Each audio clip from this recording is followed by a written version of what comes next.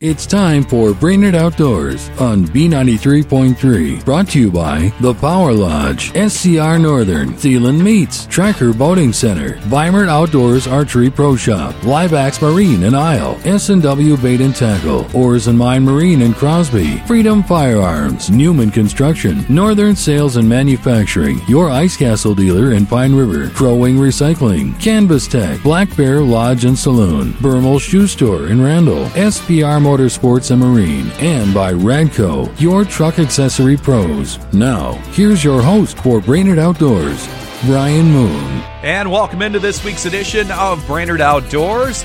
Plenty to talk about on this week's show. We'll recap last weekend's deer opener and see how hunters did last weekend and this past week and what to do going into weekend number 2. We'll also talk about some possibility. Are people ice fishing already? Plus another great recipe from Chef Joel from Black Bear Lodge and Saloon. All that and more on this week's edition of Brainerd Outdoors. And we'll kick off the show talking some deer hunting coming off opening weekend. We bring in Brent Beimert with Beimert Outdoors Archery Pro Shop just west of Brainerd Baxter on Highway 210. Brent just got back from Illinois, so we're going to talk about that. We're going to talk about how some hunters did here in the past week or so as we head into weekend number 2 of the deer season. I guess we'll start, though, Brent, down in Illinois where you were hunting. When we talked to you last week for the opener show, you were chasing around kind of a non-typical down there, and you were bow hunting. How'd you do? Well, let's say he's still running around down there. So, but we had a good hunt. I kind of got hooked on that buck, seen him the first night. Real oddball, had some stuff coming out the side of his head and everything else, and so I kind of got hooked on him and didn't want to shoot anything else, and I passed up a couple real good bucks in the whole process, and just waiting for him again, and unfortunately, he never showed himself. He had an antler actually coming out the side of his head. It was about 15 inches long.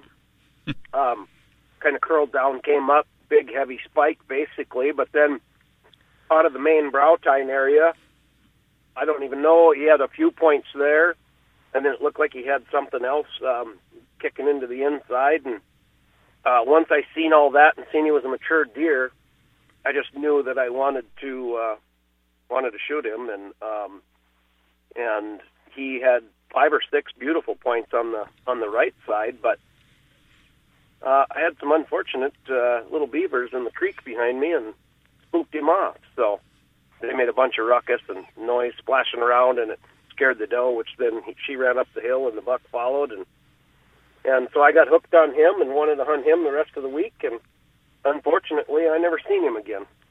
Not every hunter actually comes across a non-typical, Brent. Have you ever shot one before? I have. My biggest deer I have, he's a 5x5 frame, and he has 5 extra points. I did score him non-typical because he fell better into that category. But when you look at him, he's a more typical frame. But he's just have some abnormals on him. But no, not a real goofed up non-typical. I have not shot. So that's something that you'll head back there for in maybe a few weeks. Down back to Illinois. I guess the problem you had down there too, Brent, and you and I were talking off air a little bit, and it seems like all hunters across the country are having to deal with it. That is crop still in the field. That can be a real problem. There is crops in the fields across the Midwest, from Minnesota, Iowa, Illinois. When I was in North Dakota and stuff, all the crops were still in. And not only does it make it a little bit tougher for deer hunting, the bird hunters in North Dakota were just struggling like crazy because, those birds get in the crop and they can't catch up to them or flush them out. Well, it's kind of the same thing with the deer. They their woods is extended. Now all of a sudden their little draw that they might be in and out, they might have a 100-acre or a 500-acre cornfield next to them, and once they get in there, you lose them. And we just weren't seeing the numbers down in Illinois that we typically do, and we're pretty sure that the majority of it is because they're in the crops in and around our woods. We actually seen more bucks cruising than we did see does, and that was the main thing we were lacking was the does. And, of course, this time of the year you want the does around to bring the bucks around. So see big numbers, but we've seen some quality deer. And the thing, too, that my experience, especially hunting a lot of cornfields and stuff around Wisconsin, was the fact that, once they get in there, Brent, like you said, they don't come out. And you really got to almost literally step on them to get them to come out of there. And I know a lot of people sometimes think about, sending some people walking through there and do some sort of drive, which could be kind of dangerous for cornfields and stuff. But a lot of times, a lot of these deer that I've seen, if you do spook them, they'll get up, run about 10 yards, and you can't see them, and then they just basically lay back down. Yep, they'll turn circles around you too, whichever. They know they don't want to come out of that corn. They know they're in thick cover, and they'll run up, lay down. They'll let you walk right by. If they hear you coming, a buck might not necessarily even get on his feet. He might just, as long as he can hear you, he'll just let you walk right on by. And, sometimes when you walk through corn or real thick cover like that, it's good to walk, stop, because when they can't hear you or see you, that's when they become nervous and their patience runs out. That's when they'll bolt. So a lot of times, if on drives, if the driver stops walking and becomes very quiet, that's when they get nervous, and you can push deer out that way.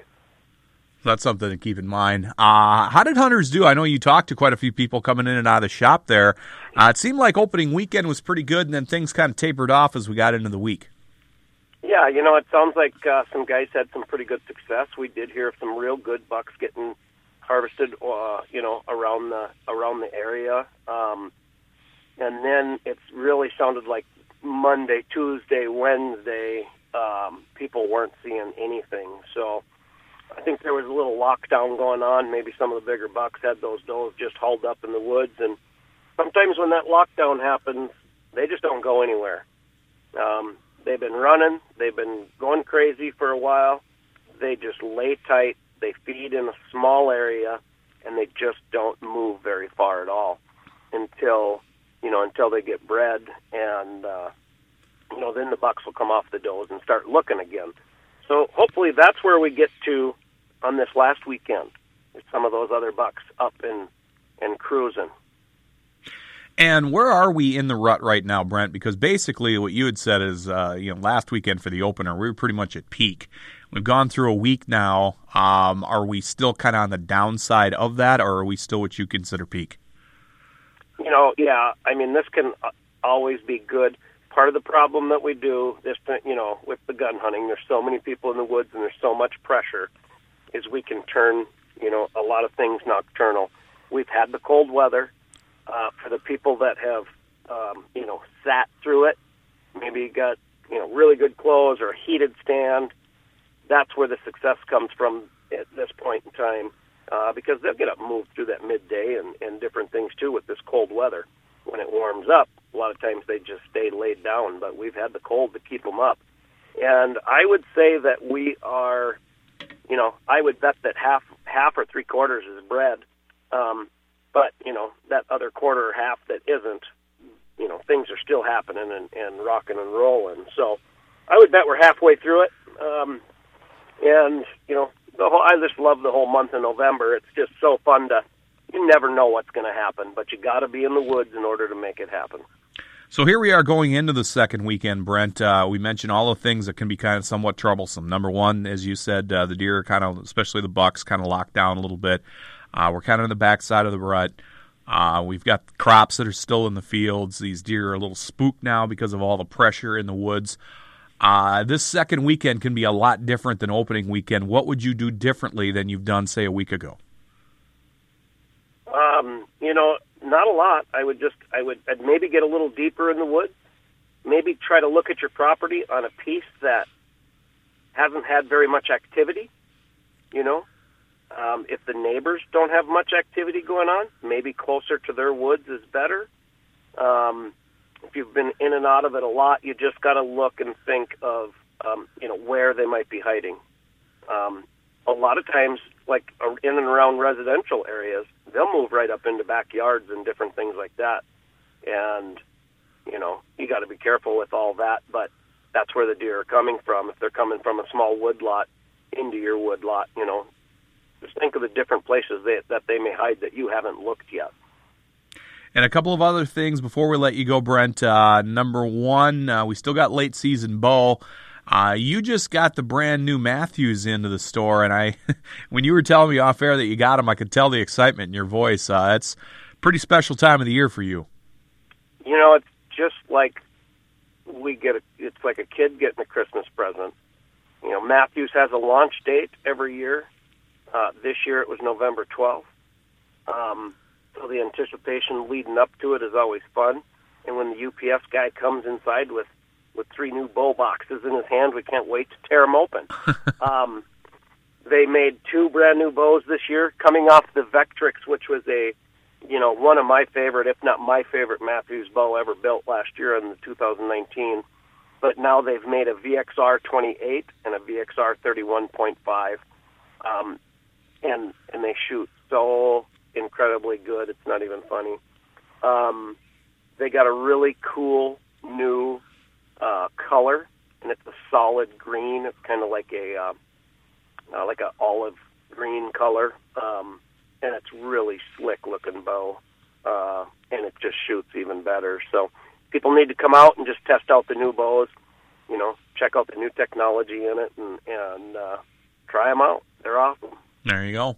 We've got muzzleloader too, 2 weeks from this weekend as well, Brent, and I'd imagine Hunter's pretty excited about that. Yeah, for the guys that haven't scoped their muzzleloader yet, that is legal in the state of Minnesota now.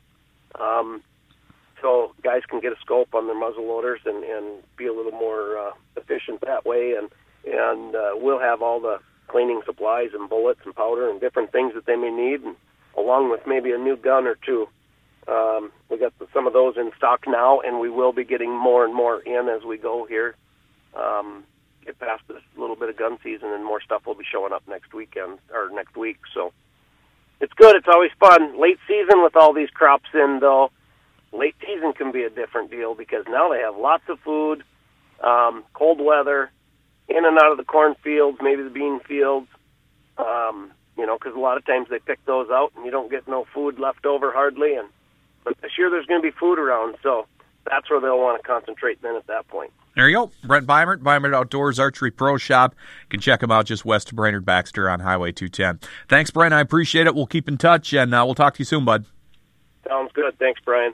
More of Brainerd Outdoors after this on B93.3.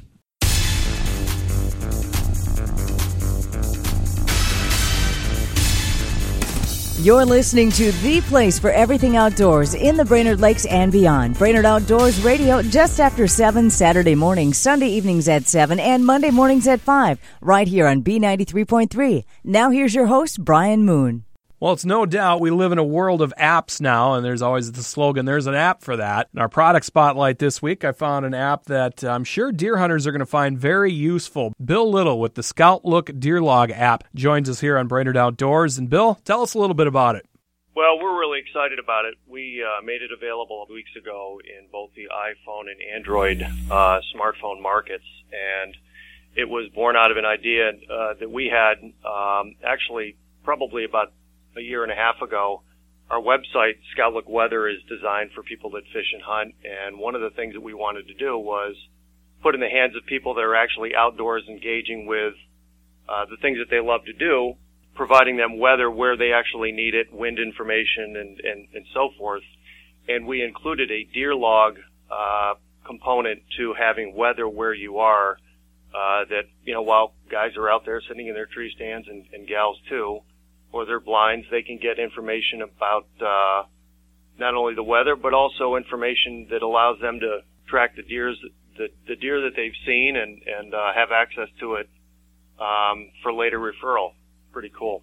Everything is in one easy-to-use app. We didn't want anyone to have to type anything. It's all drop-down radio buttons. When you pull up the app, the first thing it does is try to identify your location. And if you have your GPS on, it'll be your exact location. And you can save all of your tree stands, as many as you'd like.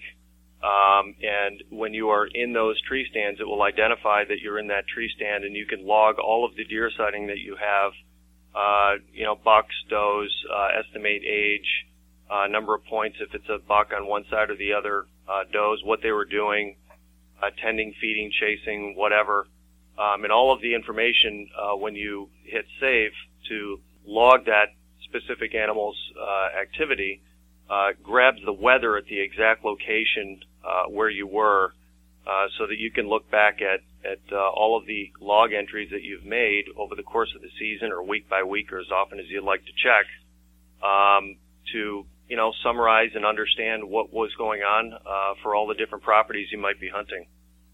What are you getting quite a bit of feedback from hunters on this, and what is the majority thinking on it? It's funny you should ask. A lot of people have gotten back to us and said, I can't believe somebody else hasn't done this first, because a lot of people that, especially when you're looking at hunters that are going to outfitters or have their own hunting clubs, a lot of these people have been doing it by hand, submitting it maybe to one person that's kind of, dealt with, taking track of all the different animals that various hunters on that particular hunting club have been looking at and viewing over the course of the season. And now it's all available electronically that sends all that information to one logbook, and it's accessible for anyone to use within that hunting club. They just designate an administrator, and all that information gets streamed wirelessly right to that logbook. It's pretty slick. We actually started Scout Look Weather, my partner and I, Cy Weichert, about 3.5 years ago, and we were in upstate New York here, and frankly, we're pretty frustrated with the lack of information that we needed from one single source in order to get all the information to make decisions on where we hunted or fished. So I put together a business plan and thought, geez, this might be something that is a terrible idea, or it might be something that other people think, if we do it right, could be interesting. And we, now have information that frankly is kind of a resource. It's much more than weather, to help people before they go fishing and hunting, can access and decide, where best to go based on the information that's available to them. And what we did was a little bit unique in that we decided to make this a location-based weather information resource rather than just getting vicinity or zip code forecast, because people need it much more specific to where they're going, down to a tree stand even. And it's all a free website. We charge for the apps, but even the Deer Log app is pretty inexpensive. So that's kind of the genesis of how we got started. And you didn't stop there. There's actually apps not only for deer hunters, but for anglers, and even I was talking with some people at the station that are huge into golfing. There's apps for that too. Well, we have a fish log app actually that we're proud to have had on the market for a couple of months now, and we are now working in conjunction with BASS. It's similar to the Deer Log. Deer Log, of course, when you're deer hunting, a lot of it's much more about observation. You're going to get the occasional kill, and you can talk about that and log information about how it was and where it was and so on.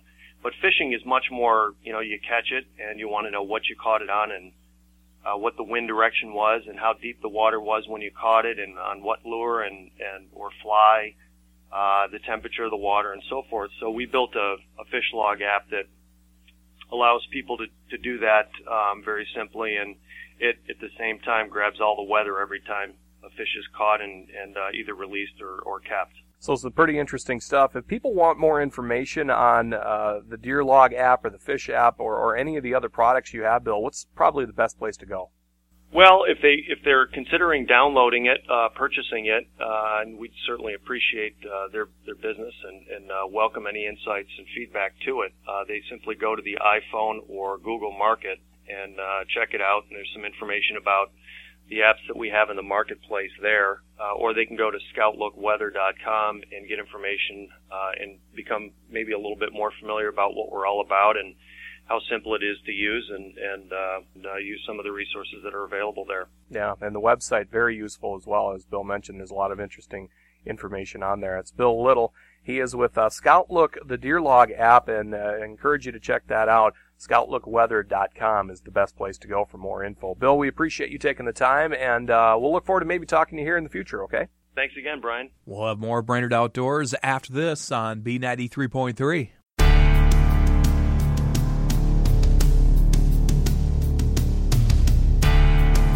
Welcome back to Brainerd Outdoors on B93.3, and I came across this article in the Deseret News, a newspaper in Utah, and how something as simple as a white canvas bag reduced deer vehicle collisions by 65%. And so we bring in Dr. Karina Reginos with the University of Wyoming, who's heading up the research on this. Dr. Reginos, welcome to the show. Thank you so much. You guys are doing some very interesting research out there at the University of Wyoming when it comes to car crashes, and a lot of it comes with something just as simple as a white canvas bag. Yeah, well, this was a bit of a surprise finding. We didn't set out to test white canvas bags, but we wound up finding that they were quite effective at reducing deer vehicle collisions.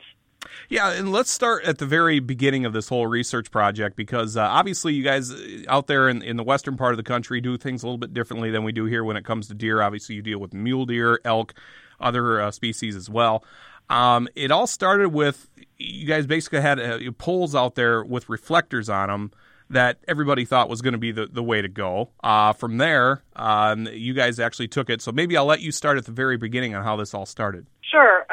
So the Wyoming Department of Transportation wanted to try out these deer warning reflectors, which have been used in other places, but they wanted to see if they would be effective in reducing deer vehicle collisions in a part of Wyoming that had a pretty high rate of deer vehicle collisions, mostly mule deer, but also some white-tailed deer. And so they had put up these reflectors, and they asked us to evaluate their effectiveness. At first, we thought we would compare the reflector areas to some places of road, some stretches of road that didn't have reflectors, but we couldn't find any comparable stretches of road.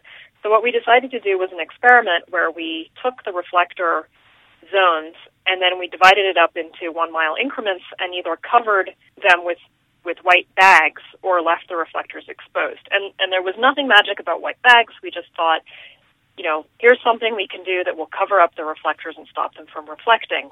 We were just looking for something that was durable, cheap, and readily available. So that's how we wound up with white canvas bags, and we put them over the reflectors, and then we alternated the configuration every month. So we were actually looking at collisions in the same stretches of road with the reflectors or with the white canvas bags. And after a year of getting carcass data, we found that there were a lot fewer carcasses in the places that, or at times when the white bags had been deployed compared to the reflectors. So then we went on and did another experiment where we painted bags black so that they wouldn't reflect at all, and covered the reflectors again and compared the black bags to the reflectors, and we found that the reflectors were also reducing wildlife vehicle collisions, but that the white bags were being considerably more effective. And the interesting thing about the white bags, the theory that you guys came to and the conclusion of it, that you think anyway, I thought was really interesting too, as to why the white worked better than the black. Yeah, I mean, obviously, we can't get into a deer's head, and this is a little bit of speculation, but we suspect that the white bags, first of all, reflect pretty well, and may look to a deer like, a group of deer flashing their tails and warning the other deer, danger, danger, and maybe that makes the deer approaching the roadway turn away from the road instead of entering the road. That's where I think this whole thing is really interesting. And, like you had said, there's a lot of places that are taking this into consideration. As a matter of fact, the Utah Department of Transportation, they're actually looking to maybe implement this. Are you guys doing going forward? I mean, are there people reaching out to you now going, hey, could you do some research over here or over here? Nobody has, but I'm really keen. Basically, having found this, I would really like to find a way to take what we learned. I'm certainly not saying we should all run out and stick white bags on posts all over the country. But I think that the results suggest that this is something, worth investigating. And if a white bag can be effective, maybe we can develop some kind of more permanent technology that's equally or even more effective than that. And it might be, a lot of people have asked me about, well, maybe the deer get used to the white bags or they get habituated to it and it would stop being effective. And I think that's a really important consideration. Here in Wyoming, we have a lot of migratory deer, and one of the things I'm thinking about is that maybe something like this could be deployed seasonally just during the peak migration times, so the deer aren't, exposed to it all the time, but it might help reduce those collisions during, really peak movement and vehicle collision times. A lot more questions whether we would see the same effect if we did it multiple years in a row and, in different places. I think there's a lot that needs to be pinned down just to be sure that this result is really solid. But it certainly suggests something. We may be on to something good in terms of reducing wildlife vehicle collisions. One question I did have, where you put the bags, was it more of a wooded area? Was it more wide open? Because, we kind of vary here in Minnesota. In some parts of the state are wide open, some parts are heavily wooded. Where you put the bags out there, did you find any difference in those areas? Yeah, the areas where we put them were pretty wide open and mostly agricultural land on both sides of the road, so pretty different from a forested situation. And that's a great question. Would they have the same effectiveness under different conditions? I certainly hope that this will, lead us to develop something from this idea and help reduce vehicle collisions around the country.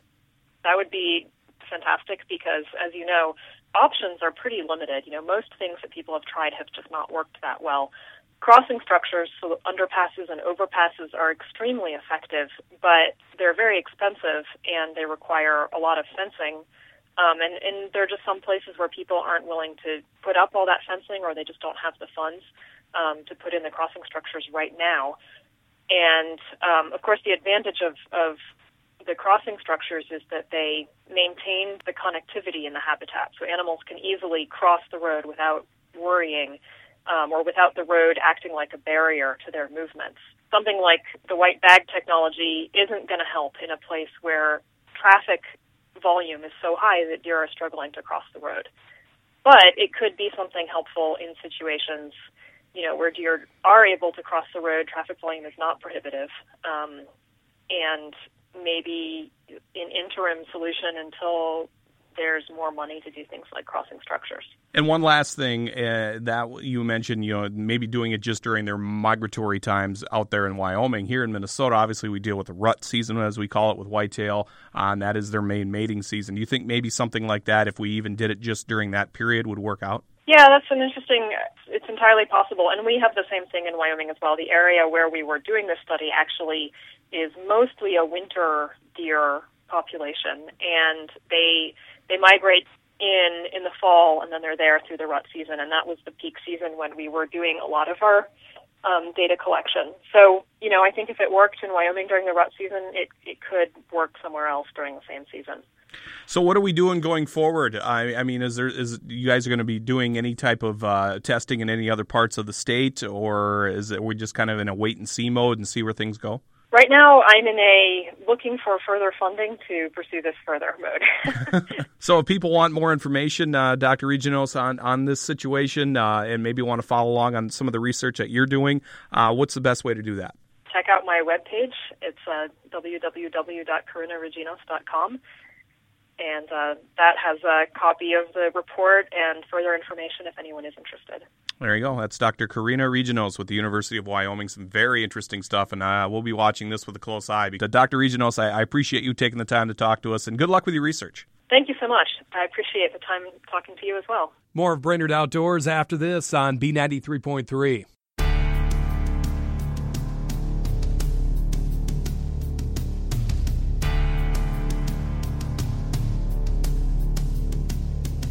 And welcome back to Brainerd Outdoors on B93.3. Time for our Hungry Hunters segment. As always, Chef Joel, Black Bear Lodge and Saloon, joins us. Another great venison recipe this week, Joel. Venison backstraps with Cumberland sauce. Now, I guess you're going to tell us what Cumberland sauce is, right? Well, yeah. I mean, I'll explain what it is. I don't exactly know where the term Cumberland sauce comes from. I just threw it out there, maybe Cumberland, Wisconsin, but I don't know that for a fact. I don't know that either. But somebody knows out there, email the show. Please let us know. Anyway, I'll let you tell us about this because it sounds great. All right, so first off, we'll take our back strap all cleaned up. We'll season it up real nicely, a little bit of salt and pepper, let it sit, let it come up to room temperature. While we're doing that, we'll make our sauce, our Cumberland sauce. So we're going to start off with a shallot and a little bit of butter. Just cook that off for 60 seconds. Just enough to kind of sweat it and get it translucent. We'll hit it with some port wine, let that reduce, add in some beef stock, bring that up to a boil, add in your dry mustard, some cayenne pepper, and then you can either use cranberries or fresh raspberries. Any kind of fresh berry is what you're looking for. Add that in there, let that kind of reduce down. A little bit of fresh lemon zest, fresh orange zest, and some salt and pepper. Let that come to a boil, and then turn it off, kill the heat, let it simmer for a minute. While our sauce is cooking, we're going to throw our backstrap in the pan, over medium-high heat, get a nice color on all the sides. We're just looking for a medium rare on the inside, so pull that out, let it sit, let it rest. As you go to slice it, kind of save some of the juices that come off of your backstrap. And we can drain that into our Cumberland sauce, get a little extra flavor in there with that. Pour our sauce over our nice medallions, and we got a good meal. Yeah, we do. This is the first I've heard of Cumberland sauce before, but you've already made me a fan. It sounds like something that would be fantastic, not only over venison, but any kind of meat. You could even use this over some fish, probably be good too. Chicken as well. Chicken. Yep. So if you've got any other wild game out there, give it a try. It's venison backstraps with Cumberland sauce. It's our Hungry Hunter recipe for this week. You can check it out by heading to BrainerdOutdoorsRadio.com. Click on the recipes tab, and there's a bunch of other ones there for you to check out as well. Chef Joel, Black Bear Lodge and Saloon, 371 North in Baxter. Thanks, Joel. Thank you, Ryan. And that'll put a wrap on our deer opener special here on Brainerd Outdoors. Don't forget, you can catch Brainerd Outdoors each and every weekend, Saturday mornings just after 7, Sunday evenings at 7, and Monday mornings at 5 right here on B93.3. You can also stream the show live if you're out of town or away from your radio. Just go to BrainerdOutdoorsRadio.com. Click on the Listen Live tab. You can also listen on demand there, and we're all over the podcast network. So wherever you download podcasts, search Brainerd Outdoors. Give us a rate and review. We'd really appreciate that. And we'll see you next week for another edition of Brainerd Outdoors. I'm Brian Moon. Brainerd Outdoors has been brought to you by The Power Lodge, SCR Northern, Thielen Meats, Tracker Boating Center, Weimert Outdoors Archery Pro Shop, Libax Marine in Isle, S&W Bait and Tackle, Oars and Mine Marine in Crosby, Freedom Firearms, Newman Construction, Northern Sales and Manufacturing, your Ice Castle dealer in Pine River, Crow Wing Recycling, Canvas Tech, Black Bear Lodge and Saloon, Bermel Shoe Store in Randall, SPR Motorsports and Marine, and by Radco, your truck accessory pros. Join Brian Moon Saturday mornings at 7, Sunday evenings at 7, and Monday mornings at 5, right here on B93.3.